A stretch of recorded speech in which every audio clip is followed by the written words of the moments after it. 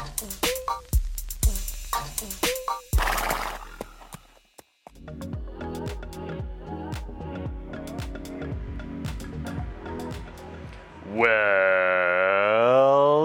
back to Splunk Talk, the podcast that's all Splunk and no junk. I am your host, Birch. I'm Hal. And we have a special guest today, Robin Berry.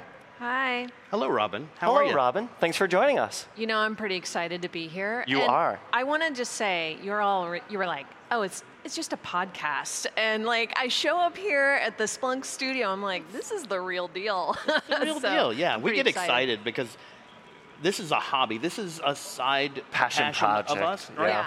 And it's just a podcast for us. And then you get to Vegas, and it's Vegas. It's real, it's big. It's and like amped up. All this great support from marketing with the studio. It's pretty amazing. Nice. Exciting.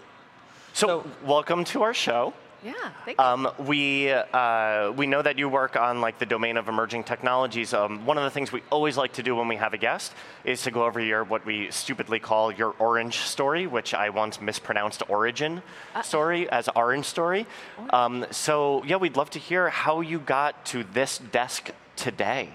Okay. Well, I want to take us back a little bit to when I grew up. So. Okay. I was pretty joyful, happy kid, loved to explore, and my early years were in Ohio. Oh. And when I turned 10, my parents told my two brothers and myself, like, hey, we're moving to New Jersey. Okay. And unlike other kids, I was like, this is gonna be great. I'm gonna have friends in 2 locations. I'm loving it. Friends plus, right?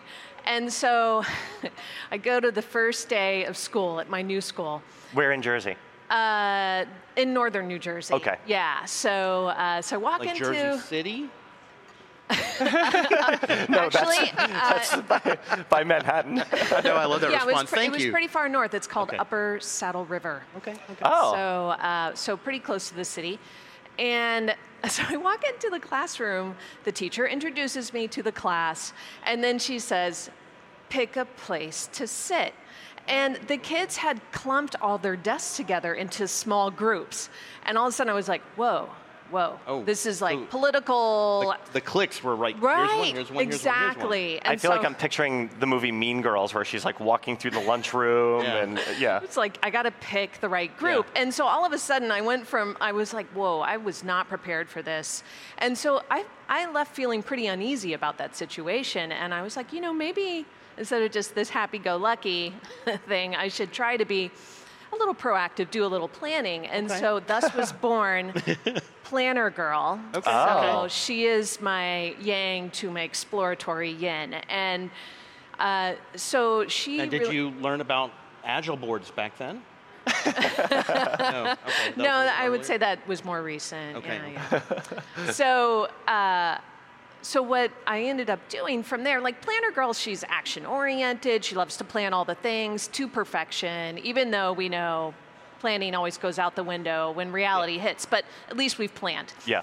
And so fast forward, I get a degree in business management and learn about my love and passion about computers, writing code after that. And I ended up spending a lot of my time in the open source community. I loved it, like this petri dish of ideas and people. Anybody can get involved. Yeah, so it's exciting. I love it. It's very open, as it's aptly named. And so, but still, in that environment, there's quite a bit of chaos. So like Planner Girl's like stepping in. It's like, I'm not just gonna write code. I wanna make sure we deliver the best API documentation, that we're actually enabling developers to use this code and so on and so forth. And so I kind of brought that to what we do at Splunk today. And so I am a product leader in the platform organization. I lead an area called AI and strategic incubations. So that includes AI, includes the Edge Hub, Splunk AR, and Splunk Mobile. So it's a very exciting place to be, and I'm pretty thrilled to be here at Splunk. I want to hear about all of those things, but after 2 items. Right. Number 1, What was the job title you shared? It was AI. Technically, Senior Director of Product Management is my official title. Oh, what were the words that you used before? Oh, AI and Strategic Incubations. Okay, I couldn't help but connect the Petri dish with incubation. That was Yes. delightful. Yeah. But more interesting, could you go back to the part about your degree? Yeah. Did you get are you not a traditionally technical I do trained not have person? a computer science degree. Go on. So, when I was in school, I only flunked out twice, for the record. Really? As a comparison. How many times did you flunk out? It felt like every day. I set the bar way down here. Yeah. So I feel bad did you for complete doing college? well. I fill out some college field. I had trouble in college, but grad school I matured a lot, and I was like one of top of the class kind of things. It works out in the end, right? Yeah. I mean, I went to, I became a adjunct professor at Emory University, so I was like, it worked out at the end. Wow. But what was your path like? Yeah. Well, in school it was everywhere because I was one of those kids that came in kind of like, gee, I don't know what I'm going to do, right? And so I came in focused on marine biology. I ended up in the music school. I played piano as a kid, and but the music program there you have was attention issues. I appreciate that. What's that? You have attention issues. I appreciate that. Well, I think I was pretty active, and Yeah. I just did a lot as a kid. Awesome. And so when I was in college, I was like, well, I'm not going to get too picky too fast, right? And I did glance at the computer science program in the school, and I was like, I don't know, maybe, but there wasn't a lot of push. It's not like anyone pushed me away, but no one kind of pushed me toward a more technical degree. And so Well, what was your passion at the time? What led, music was probably one. Music was a passion, and the environment. So I was very focused on environmental protection. I joined the student environmental organization there. We ran all sorts of programs we got the cafeterias to stop using, well, they still use styrofoam cups, but you could bring in your own mug and they would fill it with Coke, water, whatever you wanted, right? And it was months of negotiating. And that's where you're fighting up against big styrofoam there. Yeah. And, it was great. They figured out they could make it happen. Yeah. And so it was great to implement a real program like that made a difference. So you ended up what was your actual degree? And if you don't mind saying. Business administration and management. Okay. So, and that happened because I wanted to get done with school. I was like, I'm done messing around. I'm going to get out as fast as I can. And I had a desire to kind of move into running my own business. I was imagining a future state there. And I was like, that could be something that happens. Having a business degree will help. So that's where I got my degree. And then I landed my first jobs at a legal law firm, at consulting agencies that did environmental consultation. And I learned a ton about chemistry and all of these things, but I was always the one fixing the computer problems. Oh, interesting. And that just kept growing, and I started, around. and I became this Microsoft Power user, and then I was like, I'm bored. I want to do more. And I met a couple C++ programmers, and they're like, you got the brain for writing code. I was like, okay. So I had this Texas Instrument laptop. It was this thick. And it had Windows something terrible on it, and I just threw it out and I put an open source Linux distro on it.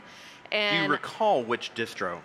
Caldera, Caldera or something like that. Her story checks out. Yeah. And I Slackware, learned, what was yours first? My first PC? No, your first Linux distro. Yeah. Oh, well, let's Okay, not. next topic. Yeah, next topic. It's okay. It's okay. It was pretty late. It was CentOS on virtual boxes before Docker was easy to run. Yeah. Oh yeah. It's fine. Nice. It's fine. There's nothing wrong with that. I'm a Windows guy.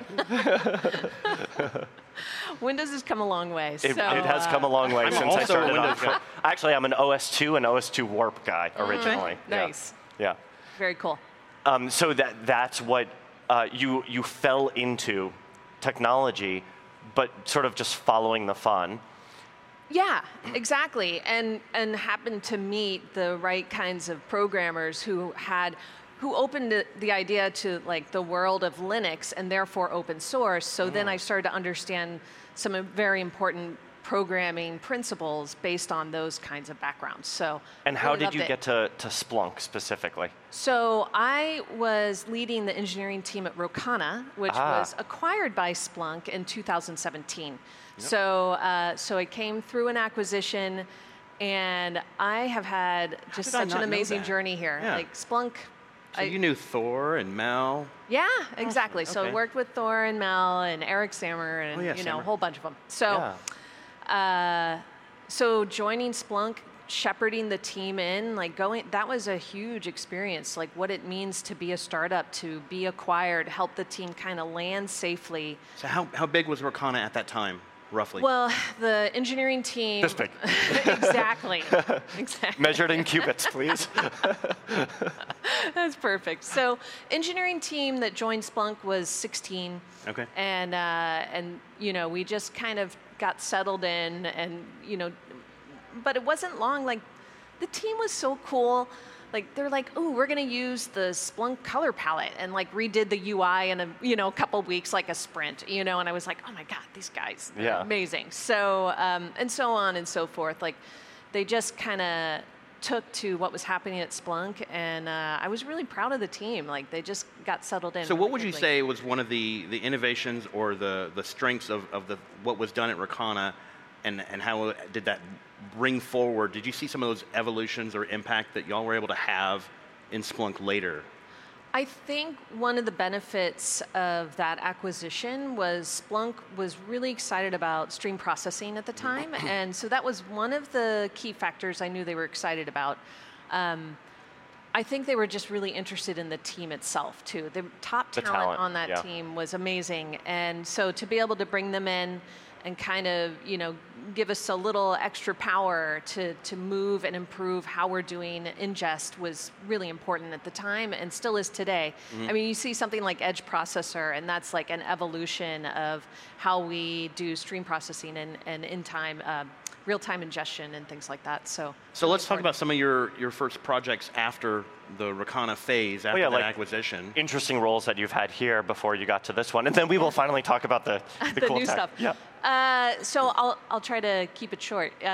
So I first was just leading the team, but it wasn't long before I was asked to kind of bring together everything we were doing around ingestion here at Splunk. So I think the group was called Data Availability at the time, and so that included all the technical add-ons, the forwarders, just everything that we were doing there. So that was huge, and I really loved working on that. That edge of Splunk. If we don't get that data in, what do we have? Like, we've got to have it. So for me, it was a real passion to be able to focus on that. And then, things grew from there. I, for a while, was leading the observability team. So that was also right after Signal Effects was acquired. And so I think, again, like, having gone through that experience of going through an acquisition and helping another team land a much bigger team with existing products and a sales team, right? Like, there was a lot going on there. Oh, you're like, I've been on this journey, follow me. Yeah, I mean, hopefully they accepted my wisdom. Yeah. I don't know, but I think, I really loved working with that team. They really have, and still to this day. You were primarily, if I understand, on the engineering management and leadership side. That's right. Before moving into the product. That's right. So I've been Senior Director of Engineering here at Splunk for most of my time, and then just recently moved into product management. And that came about, I think people make this shift and they kind of move from role to role, and I love that here at Splunk. Oh, yeah. I've met more and more people. They go from engineering, product management, they're out in sales, they come back, right? Like, that's so fantastic to be able to do that at a company like Splunk, just great people working here. Yeah.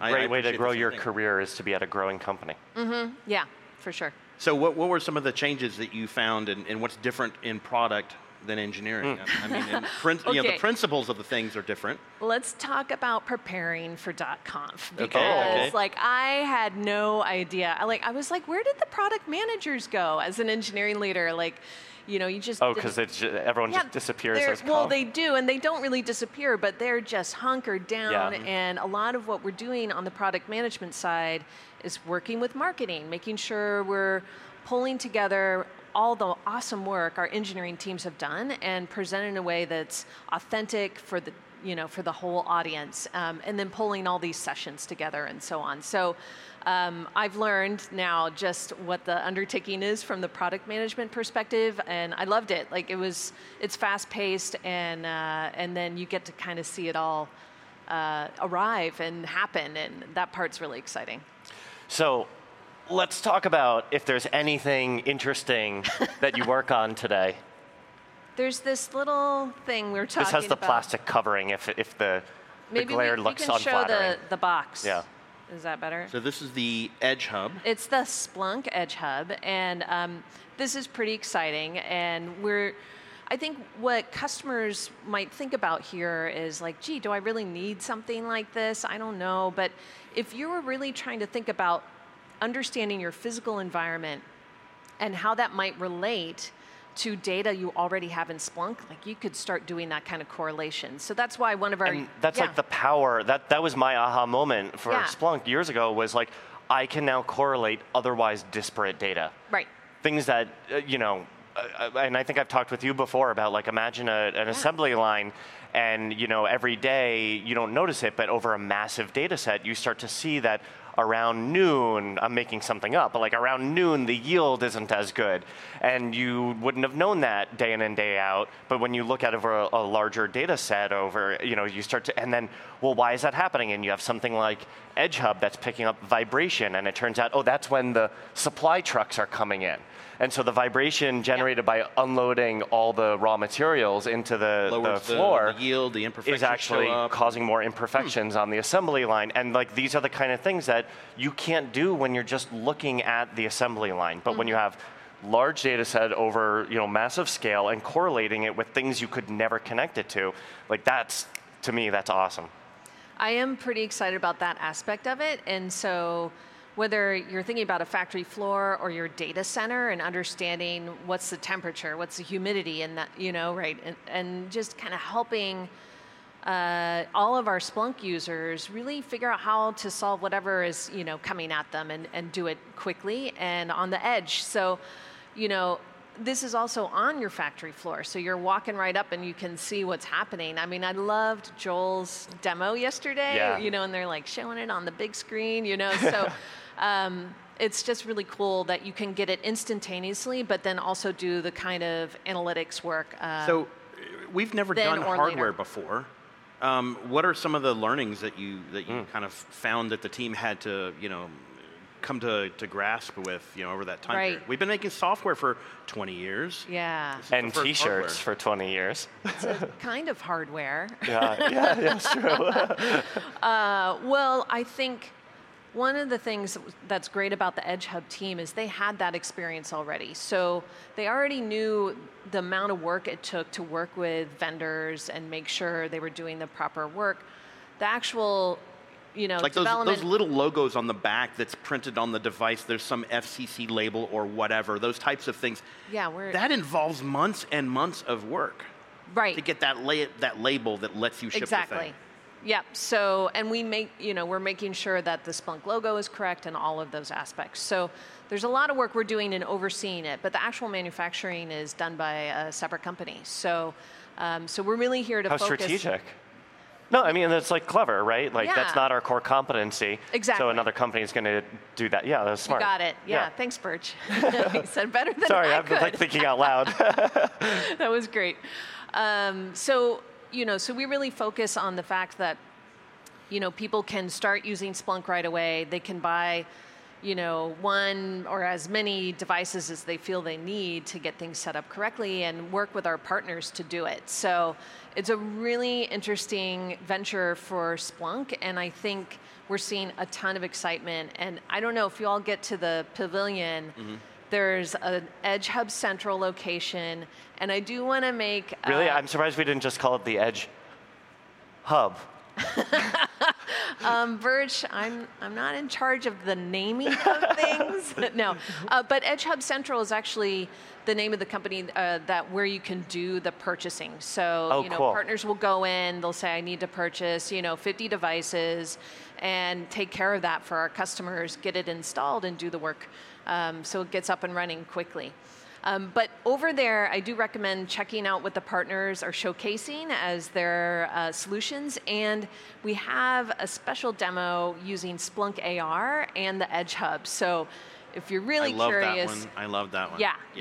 Did you try it? I was there last night. It was I only know what happened back in January. So capabilities since January, I have no clue. So I'm going to be surprised by what they've done since. Oh, yeah. It's fantastic. So Edge Hub's doing... just great work. So you've got the AR team, you have the Edge Hub team. That's right. The product responsibility, and what else? You've got more in your portfolio. Well, AI and ML? So it's AI and ML. So think machine learning toolkit, the Splunk AI assistant that Min was talking about today and Faya showed in more detail, the anomaly detection app. So there's a bunch of work going on there. And then, I'm also thrilled about the machine learning team because we're partnering with security and observability too. So we have these apps so people can get that experience right away or try it out, like the anomaly detection app.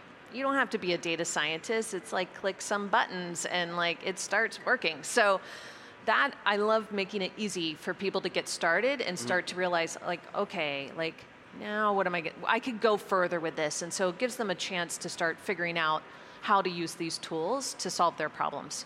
But we're also integrating across the whole portfolio, and I think that's what really matters here. We don't want it to be just off on the side. We want it to just make everybody's day-to-day interactions easier, get to the answer faster, right? Help them move and take action more quickly, things like that. In the broadcast just before you joined, we were talking about AI.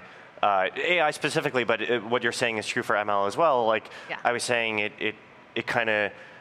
We talked about the Terminator. Yeah, we're all going to die. I was saying, in my mind, it's we're democratizing some of these more complex things, so less technical people can get these very otherwise technical answers and value out of the product, which reminded Hal of our former company mission, of making machine data usable, accessible, and valuable to everyone.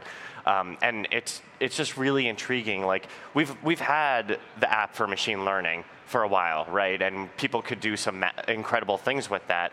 And the more that the PhD, it doesn't have to be the sole person to implement, and the more we're seeing an average user can use these features to get insights. It's really exciting. It really is, and that's what I always wanted for Splunk and Splunk's customers. It's a complex world out there, so what can we do to make it a little bit easier for them, right? All the number of threats and vulnerabilities that are out there, anything we can do to kind of make it just a little bit simpler, I think is the right direction for us to go. So maybe we could kind of finish on some of the directional things that the team are going to be working on in terms of, we heard Min talk about the principles, let's see, human in the middle, and we had two others, embracing, kind of extending the platform, and I think open and extensible. I think those are the principles that I recall. Yep, pretty close. There was the domain-specific. Thank you. Yep. Okay, so what do any of those mean for you, and how's that going to shape things going forward? Well, before we go there, I do just want to touch on mobile, just in case. Oh, sure. People, might not be thinking about it, but it's just as essential. And I'm thrilled that, you can still, you need to have easy access to your dashboards or get an alert on your phone and then kind of get to the computer and take action. So that is something that's available for all of our customers today. So really hope that they take advantage of that along with everything else that we're offering. But for the future here, and what I think really matters of those principles, the number one is making sure when we're implementing something like generative AI, we're doing it in a very safe way. So governance. We were just talking about that. Yeah. Oh, great. Yeah. Data provenance, all of those things are are essential, and we know our customers care so deeply about privacy and compliance on all of those things. So we want to make sure we're doing it right. And then the human in the loop, I think, is just essential as well. So we're not here to try and take decisions away. It's more like, let's just help you, get you to the right set of recommendations. I mean, it's hard to fully staff out your SOC with the analysts you need for the size of your business. Everyone is always stressed about the workload and all the alerts and dealing with these things. So there's a lot we could do there. I think so. And I hope that the way people can see this in a positive light is something like generative AI could help someone who's new to the SOC get up and running, right? Where a more experienced person is now kind of has more opportunity to sit back, look at the strategic decisions they need to be making, not always fighting the fires, right? So we kind of need both of those things so that these businesses can be successful. I always think about it like, and it's a similar paradigm to like, oh, technology is coming and it's gonna automate some things that we do, and like, sure, and now you can move up the value stack and like provide more of that beautiful brain, and instead of having your time be consumed by some things that aren't adding as rich of a value for you. Yeah. Yeah, and this isn't new, right? This has been happening since, I don't know, fire. Farming, like no, this is true. This is just a journey that we're on as a human race. Absolutely, and Burge, as you were saying that, it just brought me back to why I started writing code in the first place. I was tired of repeating things. Oh yeah. I was like, oh my God, like someone automate this, right? Yes. And I was like, oh, I guess I'll do it. Oh, that's someone's me. Yeah. Same. Same. So that's what it comes down to. I think we have brains that can do a ton, and so if we can free up some space in our own creativity, like, wow, I love doing that. Are there any particular talks or things happening here at Conf that you want to highlight, encourage people to go, whether they're here on site or they're going to catch replays later? For sure. I don't know that I'll remember their official names. That's fine. But definitely I would catch, there are a couple sessions on the Edge Hub, so they'll be kind of showing how it's used in like very specific use cases, so I'd take a look for those. And then we have one on Machine Learning Toolkit, which our most recent release had this new capability where you can actually import your own data model, so you could train outside of Splunk but then deploy in Splunk. And so just so much going on there. So there's, I love everything the team's working on, so I don't want to say I have favorites, but check them all out. Yeah. Very cool. Yeah. Awesome. I'm happy. I'm very glad happy. We had the chance to spend time with you. Yeah, this is wonderful. Well, Robin, thank you very much. Hal, thank you very much. Oh, I appreciate it. Anytime, man. Yeah. Gotcha. No, I'm excited to get out there and go check out all the stuff at the pavilion. Go check out some of the sessions that we talked about. Again, there's going to be more content on this site, conf.splunk.com. Don't forget, we do a podcast also. We also do a podcast, and so we will be back on Thursday to review along with the keynote that closes the event. Yep. And then we will continue Splunk talking throughout the year like we normally do. So Awesome. with that, thank you all and have a wonderful conf.